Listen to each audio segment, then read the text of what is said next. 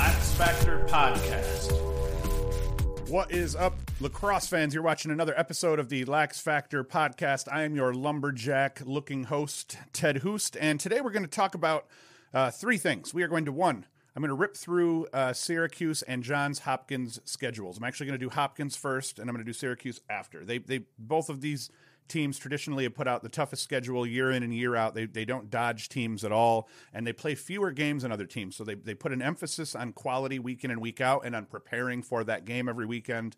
And at least with Syracuse, they don't play a whole lot of weekday games, or hadn't traditionally, as they played through that first brutal stretch of their schedule, and Hopkins isn't too much different. So I want to discuss their schedules. I'm going to rip through and do win predictions, really, just kind of off-the-hip predictions for Hopkins' full schedule with a record at the end of the regular season, and I'll do the same thing for Syracuse. And then I also wanted to discuss about how players are putting out new training programs and my thoughts on, how worth it is that. So in this episode's end segment of Ask Ted, I'm going to answer the question, are these online training programs that the players putting out worth the money that you would put up for your kid to play in them? So before we get into it, though, I want to discuss this week's sponsor, which happens to be one of those training programs, Series 1 by Sergio Salcido. He's got a new training program coming out called Train My Way. This edition is going to include 3 shooting drills, 3 dodging drills, 3 advanced technique drills, and 1 bonus drill, and it comes with 24/7 online accessibility. So to learn more, go to SergioSalcido48.com/TMW. But to keep that simple, I will put a link in the description so you can go to SergioSalcido48.com/TMW to learn more about his new series called Train My Way. And this is the first of a series of many. So link in the description, go visit it. And real quick, I do think that these training programs offered by the pros are worth it. So you can hear the full pitch on that in my segment of Ask Ted that'll be at the end of this podcast. But that is this week's sponsor. So let's get into this now here, and we'll go into first the deep dive down Johns Hopkins schedule. And as I said, I've been saying it for 2 years now. I think Hopkins needed to dumb down their schedule because it's absolutely brutal. And I figured they needed to dumb it down by at least 1 game, maybe 2 games, maybe take one of those, like top 10 teams that they play every year, especially because their conference is pretty tough as well now. And, maybe replace that with a mid-level team that you're going to beat them 7 out of 10 times, as opposed to, kind of teams, some of the teams they're playing, there's kind of splitsies these days. So last year they go 8-8, and it's partially because of that brutal schedule. But the only reason they make their conference tournament and the NCAA tournament is they get a win over Maryland at the end of the regular season. Ohio State screwed the pooch, and they picked up a huge loss. So Hopkins gets in by virtue of beating Maryland, and Ohio State, I think, losing to Michigan, I think was how that swung. They end up 8-8, but leading into that, I think they were 5-7. At one point heading into their conference tournament, or 5-6. So they had a losing record late in the season, and used the 2 wins over Maryland to get into the conference tournament. And then that second win over Maryland in their conference tournament really is what propelled them into the NCAA tournament. So 2 late season wins over a very tough Maryland gets Hopkins in. They end up losing to Penn State in their conference finals by a goal, though, and they end up losing to Notre Dame in the NCAA tournament. So I think with Hopkins, one of their things was they had a young team. They didn't have a clear winner at the midfield position, not until late in the season anyway. And then I think it was kind of an off year for Kyle Marr and Cole Williams, but Joey Epstein, he played tough all year, but he really decided to start leading that team towards the end of the year. So I think that Cole Williams and Epstein coming together at the end of the year, mixed with Forey Smith, everyone, especially coming into this year, says Hopkins doesn't have that signature mid that can draw eyeballs, draw slides, and then free things up for the attackman. But I think Forey Smith became that midfielder at the end of the year last year for Hopkins, and I think we'll see that come into this year. So if you're one of the Petro must-go type people, I'm not with you. The guy wins. The guy wins despite playing the best of the best every year. So here are my predictions for their 2020 season. And as I said, I haven't prepared outside of just glancing at it. I'm flying off hip on these, and these are really more than anything just terrible half-baked predictions. So we'll see what happens. One thing to note, no Doyle Smith Cup this year versus UVA. Petro, maybe he's listening to me. He's not. And dropping one of those Savage games and picking up something a bit more likely to become a win. I think that was important. We'll see. But UVA and Hop, they've met 94 times with Hopkins holding a definitive edge in the matchup, but that was going to turn, I think, with how loaded UVA is this year and should be for the coming year. So let's get into Hopkins' schedule blow by blow. I am bringing up my browser, and here we go. First game. February 8th, early one, against Towson. They dropped this one last year, I believe. Let's confirm that. I believe they dropped their first two last year, and that is confirmed. They lost to Towson at Towson last year, but Towson was a veteran-laden team, a ton of really solid attackmen. They've lost a lot. So Hopkins, they're going to win this one this year against Towson to open, and I think they're actually going to kind of do much better early this season than they did last year. Then they hit Loyola. Yeah. Okay. So they play Towson at home. That's a win for Hopkins. They play Loyola on the road, and I think that's going to be a win for Hopkins. They got brutalized last year by Pat Spencer and Loyola to the point that Spencer just looked like he was playing with the poor Blue Jays. So I think they're going to get a win there on the road. So they're going to start out 2-0. Then we move on to North Carolina. UNC is going to come to Johns Hopkins. Chris Gray led UNC. This was a one-goal game last year, and I actually think that Hopkins got the win by a goal at North Carolina. And this year at home, I think they're going to lose. I think they're actually going to lose to North Carolina. I think Chris Gray led UNC is going to be solid. UNC brings back almost everybody, solid goalkeeping. So I think that they're a better team this year, and I think going on the road is going to be exciting for them with their new-look team, new-look offense. Last year they were very conservative, did not put up a bunch of points. I think that's going to change a little bit this year. Gray is going to draw a lot of attention, and UNC is already built well around him. So I think they're going to finish well. So Hopkins, they start out 2-1. They then go on the road and play Princeton and Michael Sowers. I think that Princeton just not there yet. I think Hopkins gets the win over Princeton. So at this point, they are 4-1, heading 4-1, and they're about to host Syracuse on March 7th. I think Cuse gets the win at Homewood. I think Cuse is loaded. I think they're solid up and down the field, even in cage. They're solid on attack. They're solid at midfield. They're solid on D, even with a couple of the losses from last year. And then in goal, they're solid as well. So I think Syracuse is going to take Hopkins at home. We're looking at Hopkins now 3-2. But then they go on a good stretch here. They play Mount St. Mary's, win. They play Navy, win. That the Navy's on the road. They play Delaware on the road. That's a win. So here we are, 1, 2, 3, 4, 5, 6 wins, and only 2 losses up to this point against Delaware. So we're now sitting at March 17th at Delaware, and now they've got 6 wins after that Delaware win and only 3 losses. Then we got Michigan, win.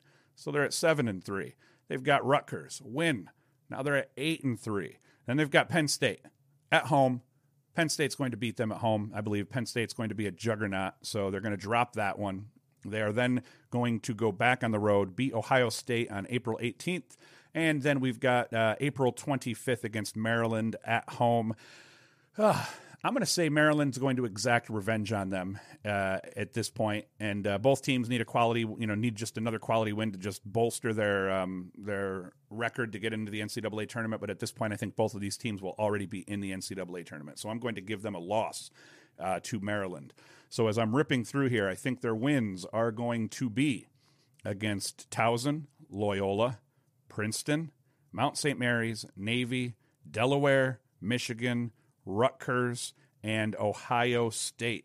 So Hopkins during the regular season picks up 9 wins, and then losses would be to North Carolina, Syracuse, Penn State, and Maryland in the regular season. So I got Hopkins during the regular season going 9-4. They're going to make their conference tournament. What they do from there is anyone's guess, because once you make that tournament, the 4 teams that are going to make that tournament are probably going to be Penn State, Hopkins, Maryland, and take your pick beyond that. So I believe that it's depends on who the 2 or 3 seed ends up being with them, because I don't see. Yeah, I guess they could even end up being the 4 seed, but probably not. I think that based on my logic here, they end up being the 3 seed. So they're probably playing Maryland in the Big Ten Conference semifinal. So, they'll have lost to Maryland. They'll have to play them again, most likely, in the Big Ten Conference semifinals. So it'll be interesting to see how that pans out. But I've got Hopkins having a really good season, a bounce back season, probably getting themselves back to the 9-win plateau or so, and that'll obviously be good enough to keep them in the top 10 through the regular season and get them a legitimate bid to the NCAA tournament. And I'm glad for that. I think that Joey Epstein is good enough. I think they're going to find somebody to play solid in cage. The defense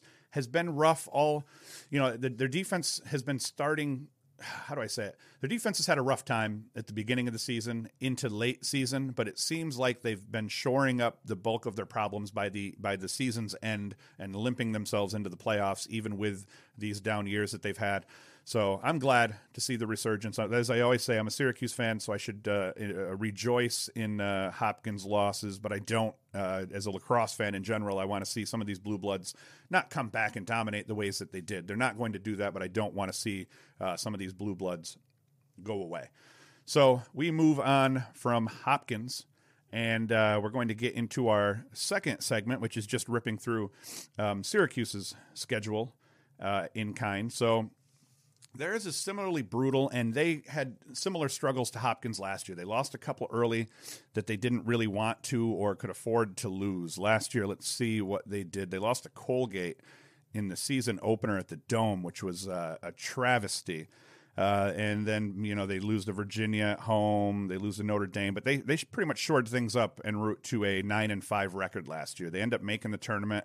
They make their own conference tournament. They lose to UNC in the first round. It happens. Then they end up having a long break, and I think that hurt them leading in. They played on they lost to North Carolina on April 25th last year.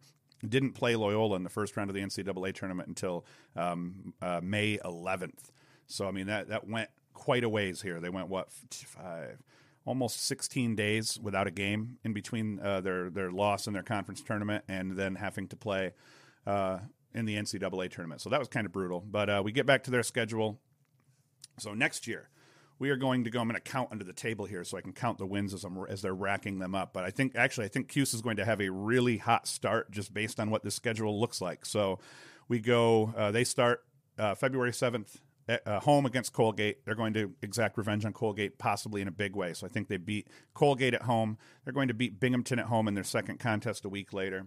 Week after that, they're going to beat Army at home. And Army's going to be tough. Army's going to be an offensive test because Army, defensively, they're not going to be quite as good as they were last year, but offensively, they bring back almost everybody. So that is going to be a test in the Dome, and I think that will end up being a close game, possibly even a one-goal game as it typically is with Army at the Dome. But I think Syracuse gets a 3-0 start with 3 wins over Colgate, Binghamton, and Army to start the season out. Then we get into a stretch that includes Hobart at home, Hopkins on the road, Rutgers at home, and Duke. Or no, Rutgers on the road. Yeah, so they end up with a Hobart at home and then 3 road games, Hopkins, Rutgers, and Duke on the road. So Hobart at home, that's going to be a win. And it's not going to necessarily be an easy win. Hobart is also going to be another tough team. Some of these games that Syracuse had on their schedule, they kind of vary. Some years Colgate's solid. Even a couple of years Binghamton has been solid. Army's always solid. Hobart on and off, but I think this year is going to be a good year for Hobart. Syracuse beat them in a 19-16 or something like that last year, but Hobart's capable of putting up a bunch of goals, similar to how Army's going to be. Army's going to play better D. So they get a win over Hobart. They're 4-0. They play Hopkins on the road. I already said win over Hopkins. So now they're 5-0. So Syracuse sitting at 5-0 after that win on the road at Hopkins. They go to Rutgers. They're going to beat Rutgers on the road. I believe they lost to Rutgers on the road last year. They lost to Rutgers. No, they beat Rutgers last year. It was 2 years ago they lost to Rutgers, I think, on the road. So after that Rutgers win, heading into Duke, Syracuse, 1, 2, 3, 4, 5. Legitimately, Syracuse possibly should be 6-0 heading into Duke on March 21st in their first ACC matchup. So with the Duke game, it's a tough one, too. Last year, I picked Duke. because Syracuse had beat Duke in overtime the 2 years prior. So now we've got Syracuse has beat Duke the last 3 matchups. All of them have been decided by 1 goal, and either late in the game or in overtime. 2 of those by Jamie Trimboli, his freshman and sophomore years in 2017 and 2018. Last year by Brendan Curry, scored the game winner, I believe, in overtime at home. They played that at high school. What was it, CNS High School? I can't remember which high school they played that game at because the dome's under construction. So I think that last year I said Duke was going to exact revenge on the Orange, and that proved not to be true. And I was glad that I got that wrong. And this year, I think I'm going to say the same thing this year. I think that just you end up 6-0, you got to get a loss at some point. And I think that Duke may finally exact revenge on Syracuse, get a win at home against Syracuse. So Syracuse, after that Duke game, 6-1. Bounce back game for Syracuse comes the following week at home against Notre Dame. And Notre Dame has been kryptonite for Syracuse in past years, where Syracuse has been kryptonite to Duke. Notre Dame has been that to Syracuse. But exact revenge, Notre Dame beat Syracuse up last year. It really was, they came out hot. Very similarly played to how UVA came out and beat Yale in the finals, where they just went up early, and no matter what Yale did to try to battle back, it just didn't work out for them. So I think that Notre Dame is going to be the bounce back game for Cuse after the Duke loss, and 7-1 after that Notre Dame game. Albany, at Albany for the first time ever, so that's going to be exciting. Syracuse is going to travel to Albany to play them. That's another win. So Syracuse is at 8-1. Cornell, they're going to beat Cornell. Syracuse is now at 9-1. Then we end up with Syracuse hosting North Carolina at Cicero North Syracuse. Oh, I like this one too. Syracuse wins that. Syracuse sitting at 10-1 at this point. If I'm accurate and Syracuse handles their business, 1, 2, 3, 4, 5, 6, 7, 8, 9, 10. Syracuse will be at 10-1 going into their final ACC game of the year, final game of the year against UVA at UVA. And let's give this one to UVA because I cannot picture Syracuse going 11-1 during the regular season. So Syracuse ends up hanging out at 10-2 with a loss to Virginia at Virginia. So that'll be Virginia beating Syracuse 2 games in a row. And Virginia's the better team on paper this year. But, you know, that's why they play the games come the weekends and sometimes the weekdays here. So, yeah, 10-2. Is that accurate? Let's count. I can't even believe I just said that out loud. Let's see. 1, 2, 3, 4, 5, 6, 7, 8, 9, 10, 11. Yeah, 12 games. So, yeah, I think that Syracuse loses to Duke on the road. I think Syracuse loses to Virginia on the road. I think they beat UNC at Cicero North Syracuse, so that's going to be cool. That'll be key, too, in this schedule. Is there's right now, at least, there's 2 games scheduled to be played at Cicero North Syracuse. Notre Dame on March 28th and North Carolina on Notre Dame on March 28th and North Carolina on April 11th. Both will be played at Cicero North Syracuse High School because of dome construction. But I think Syracuse, in the end, what it comes down to is to me, it looks like Syracuse and Johns Hopkins are both about to have some big bounce back years. Just kind of the way the schedule falls, the way the teams line up within that schedule. Obviously, it is way too early for me to be predicting this. Obviously, I could be totally wrong, and I think what I need to do is probably go back and look at some of the predictions I made early season last year and see how I did. I'll do that as one of the third segments of one of these upcoming podcasts here. But in the end, the Blue Bloods, they're recruiting. They've missed a little bit, and things have spread out a little bit. But you watch, Syracuse has had a really good year this year for future years. Landing Chase Scanlon made up for a couple of misses that they had early on, or a couple of the guys that flipped. So you end up with Scanlon for 3 more years, All-American caliber midfielder / attack. You have the midfield line that Syracuse has this year with Tucker Dordevic, Brendan Curry, and Jamie Trimboli. That is going to be brutal. And then there's solid midfielders behind those guys, and Lipka and Buttermore, and it goes down beyond that. Defensively, we've got Mellon rocking number 11.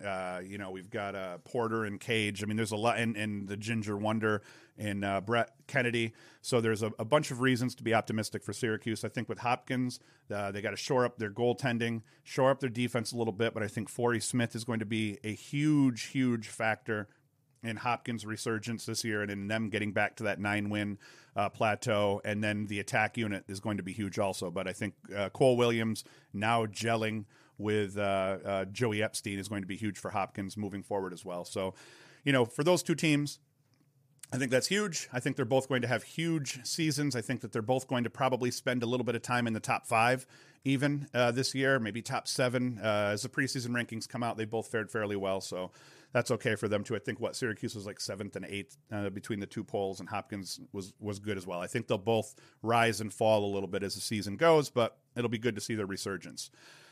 We get into the last segment, Ask Ted. I see a lot of these pro players now starting to pop up their programs, and they're starting to pop up online training programs, and they're doing a better job of getting on the YouTube and all that stuff. So I had Sergio Salcido reach out to me to see if we would help promote his new program that he's offering through SergioSalcido48.com. It's called Train My Way. There will be a link in the description so you can go check that out. Other players are doing similar things. Rob Pennell's done a couple of these. Rob Pennell's actually, kind of gone on and has kind of done a circuit, and he did some of these. I think it might have been for U.S. Lacrosse or some other organizations, and they seem to pan out well, and now he's ripping off his own program also. Ripping off. I just mean rattling off. He's, you're starting to see pro players put out content, and it's all good, all better than the shit that I do. And a lot of people have asked in a lot of the lacrosse forums and groups and Facebook pages and all that, are these programs worth it?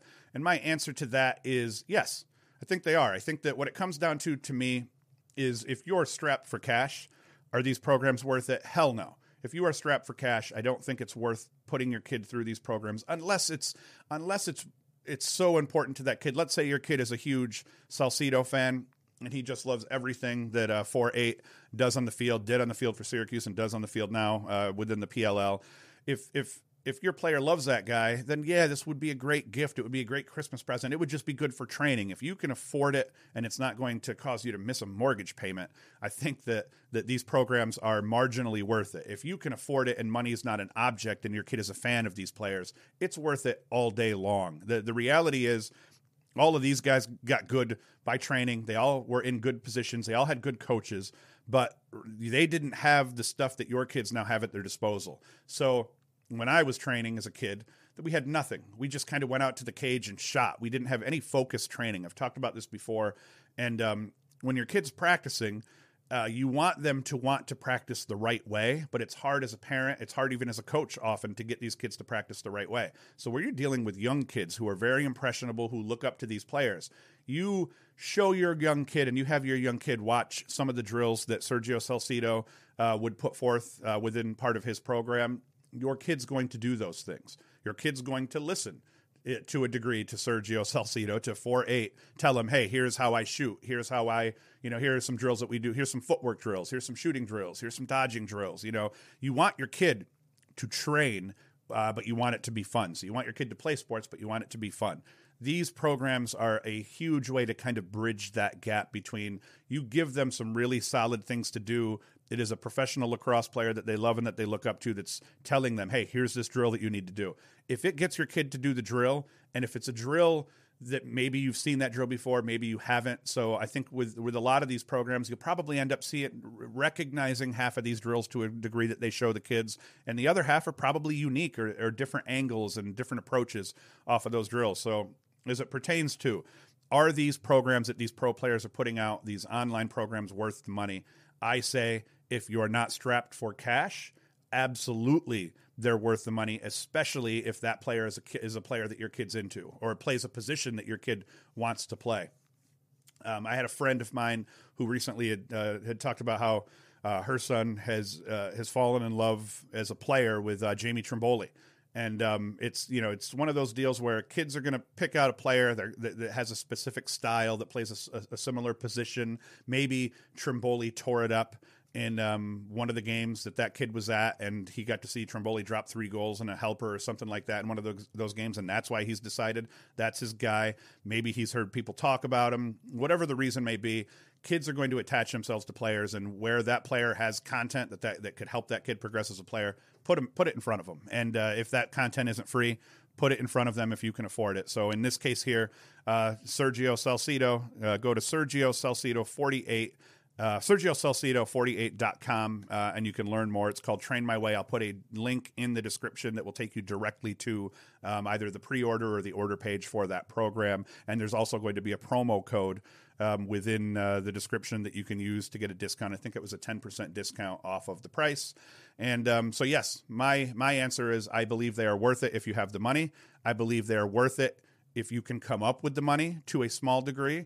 And then if you can't come up with the money, no. It's not worth it at that point. And then you just use YouTube and just be smart and coach your own kid and try to take advantage. Ask questions. You have coaches that can help put them into drills that they can do to improve themselves. But then you can just use the YouTube. The YouTube is huge.